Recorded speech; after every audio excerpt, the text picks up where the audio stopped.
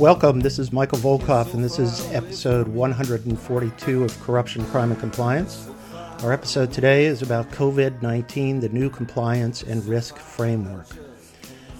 Thanks for joining us today. Hope everybody is staying healthy, safe. Hopefully we're making some progress, and more and more business can reopen safely, and everybody will feel some sort of sense of order again. But please stay safe, stay healthy. We're here to help, and anything that you need from the Volkov Law Group here, happy to provide any support you may need. Anyway, before we get started, let's take a listen to our sponsor, which is Steel Compliance Solutions. Steel Compliance is the global leader in compliance and ethics management. Steel's compliance and ethics platform is comprehensive, robust, and easy to use to promote a company's culture of compliance. Steel partners with the world's largest, most respected companies to deliver compliance products and services that help organizations embrace a culture of compliance while protecting their brand. Building an ethical culture is a complex undertaking that requires a detailed understanding of the global compliance environment, considerable time, and specialized expertise. Steel's end-to-end ethics and compliance platform is designed to provide compliance officers with the solutions they need to proactively address changing regulatory and reputational risks. Steel's ethics and compliance automated platform offers critical functions designed to promote a speak-up culture to advance employee engagement, reporting, and incident management, investigate promptly and fairly potential incidents to ensure compliance with your organization's code of conduct and applicable laws and regulations, including anti-corruption, anti-money laundering, antitrust, sanctions, cybersecurity, and data privacy. Manage your organization's compliance policies and procedures to ensure that policies are updated and disseminated effectively so that employees understand your organization's compliance requirements. Educate and engage your organization to promote understanding and how your compliance program applies to day-to-day operations. And evaluate and monitor your organization's business partners, vendors, suppliers, and customers to mitigate risk and ensure adherence to your organization's ethics and compliance requirements. To learn more about Steel's compliance solutions, please contact us at email steelglobal.com or call 415-692-5000. Okay, I thought it's been a topsy-turvy world for obvious reasons, and I thought it would be helpful to take another look at the new, what I call, risk profile in the post-pandemic world.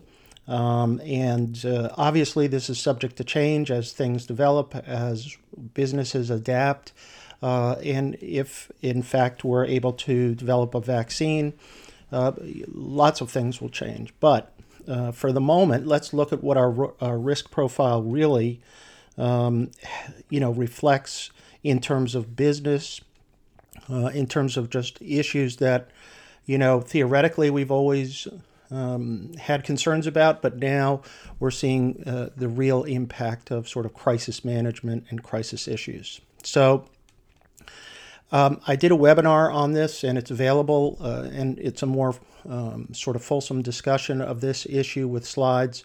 It's available on Volkov Law TV. It's $8 for 30 days of access to the webinar, to the recording. But I wanted to also do a shorter version of a podcast just to get some of the thoughts out there on as you approach your risk profile and making sure you address it. Because there have been significant changes, I think, to every business's risk profile. First off, when you start with just the impact of COVID-19 across your business, the two biggest concerns are obviously safety and health concerns and the shutdown and your business continuity. Who's an essential employee, what functions are essential for the business, and compliance with any sort of state or order with regard to shutdown requirements. This requires a lot of sort of coordination with federal, state, and local government. The second issue that comes that I just mentioned was business continuity. What's the impact on your ability to produce, to your supply chain and your distribution chain and your customer contracts, your vendors and suppliers? Are you going to be able to sell your products anymore? Or what kind of, how are you going to adapt to that in this new workplace situation and production model? A lot of companies have gone through a pretty extensive force majeure analysis. And as business continuity, the board and senior management have to examine what's your access to capital, liquidity, credit, debt expenses, and what your short and long-term perspective looks like. Now, some things haven't changed, and I don't mean to say that these aren't important or whatever. These are actually principles that are very important and that survive even in this sort of pandemic world economy. Crisis management is critical, and every company should have exercised some type of crisis management scenario that hopefully was planned for in advance. But your crisis management plans had to adapt to the pandemic as well. For example, virtual meetings, security concerns that may come up into that, health concerns about getting the board together. You have to prioritize your issues in terms of safety and health, business continuity, financial viability, like I've discussed, but also internal and external communications are critical. How are you communicating to your employees? How are you communicating to your stakeholders? How are you communicating to the external, the public, and your community? Ethical business decisions are even more important now. And here there's a role that leadership has to play here to reassure employees and stakeholders, and that is to make sure that your current values are working, but also to acknowledge the disruption and grief, the empathy that's needed for everybody because of the impact that this has had. Almost every family is touched in one way or another.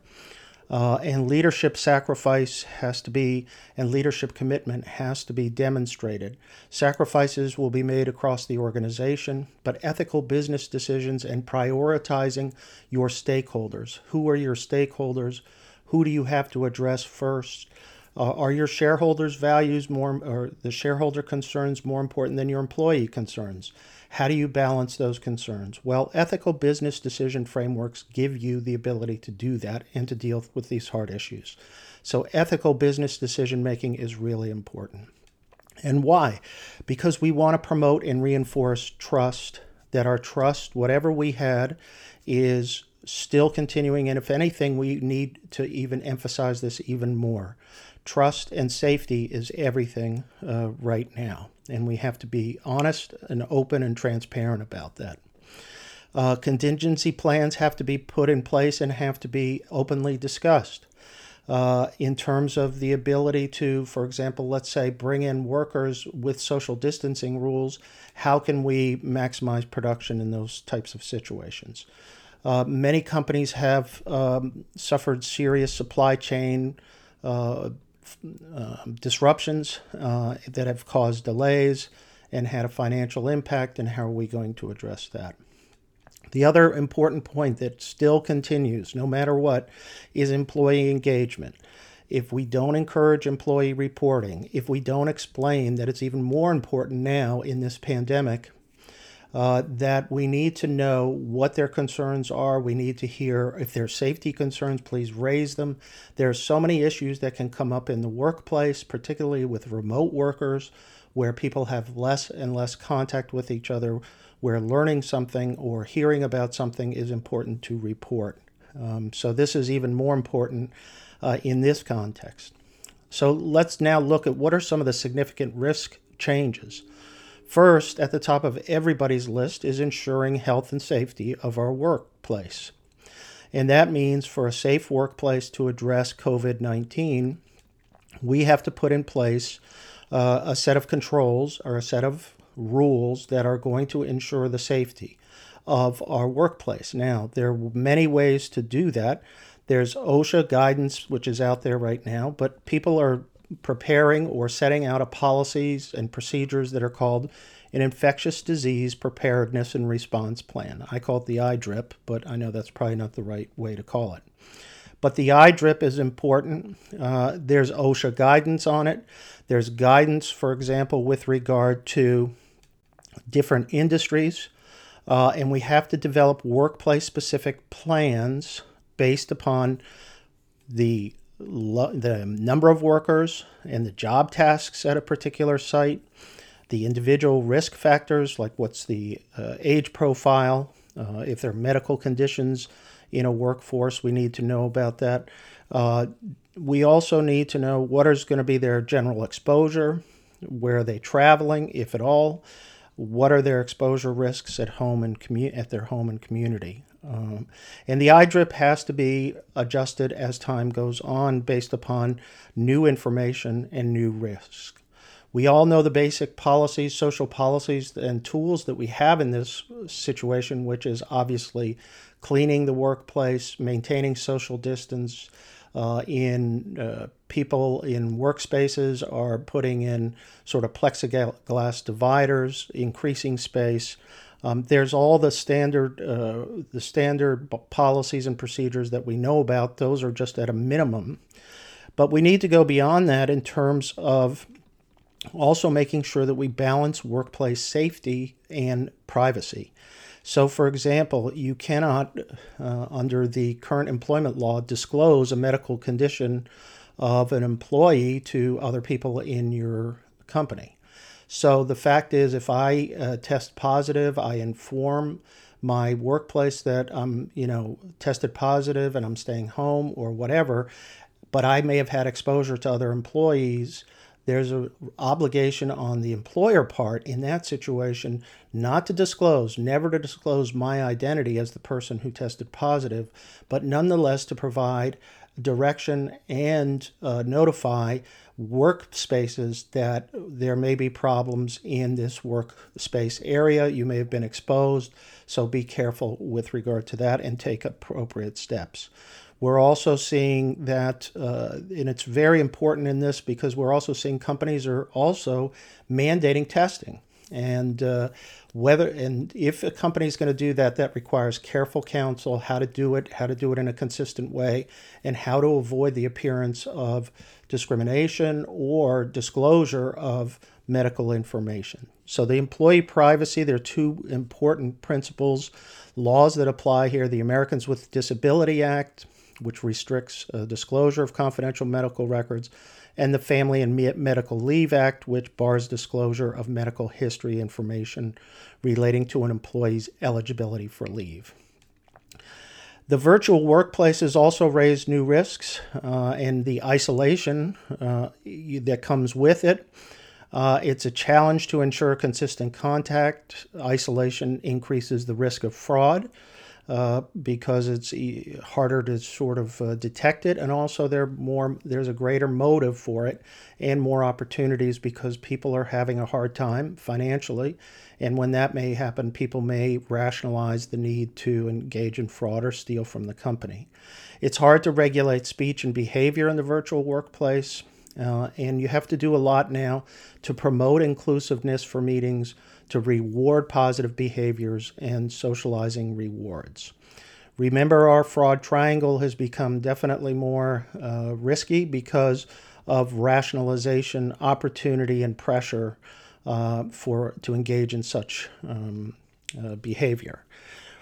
Another significant issue to look at is remote working and cybersecurity. As a result of remote working situations, cyber and IT security risks have skyrocketed. We've already been hearing about increases in ransomware attacks, malware attacks, and the lack of uniform security standards. You're working at home, let's say, and you use an unsecured Wi-Fi, and as a result, there's going to be more opportunities for increasing phishing attacks and ransomware attacks. Training on phishing attacks and responding to that would be really important. Obviously, reminding people about password security. So we've seen a huge amount of cyber attacks and an increase in that as well, and a DOJ directive in that area. I mentioned earlier supply chain disruption assessment. This is a new and bigger risk because what happens is continuity or the ability to continue or the ability to provide products may depend upon onboarding new vendors or suppliers that are critical for your production purposes. Even in this context, it's important, in my mind, to maintain your consistent third-party risk requirements and to conduct your due diligence that is needed. That's what's also has to be done. And you need to engage. You can onboard it. You can prioritize the onboarding, but please make sure that you just don't go along and say, we've got to onboard this person. You may onboard them at the end of the process, but you may adopt tighter controls to ensure that there are no problems. So expedite your onboarding for due diligence of third parties and expedite it in connection with supplier disruption issues that have come up. Okay, so let's go back now. We've talked about sort of these new sort of dynamics that companies are facing, but what's going on in the enforcement area and how do we calculate that in this new risk profile? The DOJ priorities are very clear. They're pandemic fraud, price gouging for designated medical items, antitrust in terms of particularly in the medical field or pharma or pharmaceuticals or medical devices, fraud and false claims, and I'm going to mention one other priority that's come out, and we've had two big food safety cases, which I think may be a precursor to workplace safety. We've seen some adjustment in DOJ's priorities in the FCPA because we've had no cases since the pandemic occurred. The SEC has brought two cases, one against an ex-Goldman Goldman Sachs executive, and involved with Ghana, and the other against the Italian oil company Eni. Pandemic fraud is a big issue. The Justice Department has issued warnings and gone and brought a number of cases. Cyber attacks, like I mentioned, have increased. Phishing and ransomware, fake cures and treatments, false solicitations for charities, and fake testing offers. Price gouging is perhaps the biggest issue right now, and it's not so much because at the federal level, but state prosecution risks are more significant. They're fueled by consumer complaints. States are focused on prices, particularly for medical equipment, but have gone to other essential items like food, hand sanitizers, things like that. We also have seen workplace safety enforcement risks increase, although we haven't seen it so much at the federal level because OSHA has made it clear that they're taking sort of a little bit of a patient approach before they start holding people accountable. But traditional enforcement right now is sort of relaxed on non-pandemic topics, but the priority right now is for healthcare PPE, masks, gowns, in the absence of training programs. Training is actually a pretty big priority that they've pointed out, that we need to train workers on how to be safe in the workplace. So that's definitely a big issue. We've seen federal funds and fraud risks are going to increase. Usually per year, it's about $3 billion in False Claims Act recoveries. You're going to see that double over the next couple of years as companies are being prosecuted for False Claims Act claims with regard to, let's say, the PPP program and other types of loans and assurances that have been given out to other companies. Keep in mind and keep a watch on your Defense Production Act that authorizes the president to basically prioritize contracts, adopt regulations for materials, goods, services necessary for national defense. On April 2nd, the president executed the DPA with regard to 3M to produce and to require them to produce N95 masks. Another adjustment that came out was from OFAC, and OFAC issued guidance on reassignment of compliance resources during the pandemic. And what they reminded everybody to do is if you're going to do that, it's got to be done on a risk-based reassessment in the pandemic era.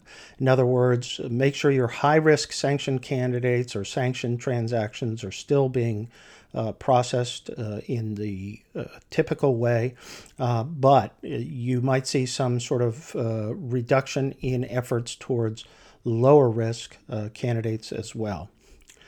Also, with regard to Commerce Department licenses under the Export Administration Regulations and ITAR from State Department, be careful about virtual sharing of controlled information such as drawings or data. Products and technologies are still subject to EAR and ITAR, and we have a lot of sharing going on Zoom and sharing screens. Be careful because video sharing could be deemed export requiring a license. Last point before we go on, what's going to happen with misconduct that occurs during this time period? Will the Justice Department, for example, if let's say we discover bribery that's occurring during this time period, foreign bribery in violation of the FCPA, will they cut us a break with regard to the pandemic era conduct? And I think that really depends on how it's handled. I do think prosecutors in a couple of years will have a short memory and will be less forgiving. For right now, they're going to be forgiving, but I think they'll be less forgiving as time goes on and as we move past, let's say, the pandemic in one way or another. So it's going to be an interesting sort of transition that occurs once some part of the economy, a major part, becomes more normal again. Anyway, just wanted to give that quick overview of where we are with regard to risks. Take a look at your new risk profile. Make sure that you reassess this as time goes on. I think it's going to mean that there's going to be more attention paid to obviously health and safety issues, employee relations issues, and safety is everything, and trust has to go along with that to maintain the trust between the employees and the company and all the stakeholders, really. So we'll be back with another episode. Hope everybody stays safe, stay healthy, and we'll be back in touch.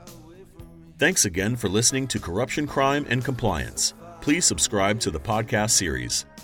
The Volkov Law Group believes that every company should have a robust ethics and compliance program. Experience and research show that ethical companies are better performers in the global marketplace. You can learn more about the legal and compliance services we offer at our website, www.volkovlaw.com. You can also follow our award-winning blog, Corruption, Crime, and Compliance, and our podcast series. You can contact Michael Volkov at his email address, mvolkov@volkovlaw.com.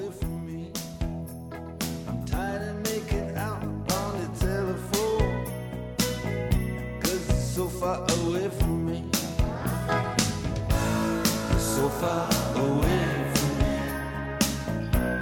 so far I just can't see, so far away from me, you're so far away from me.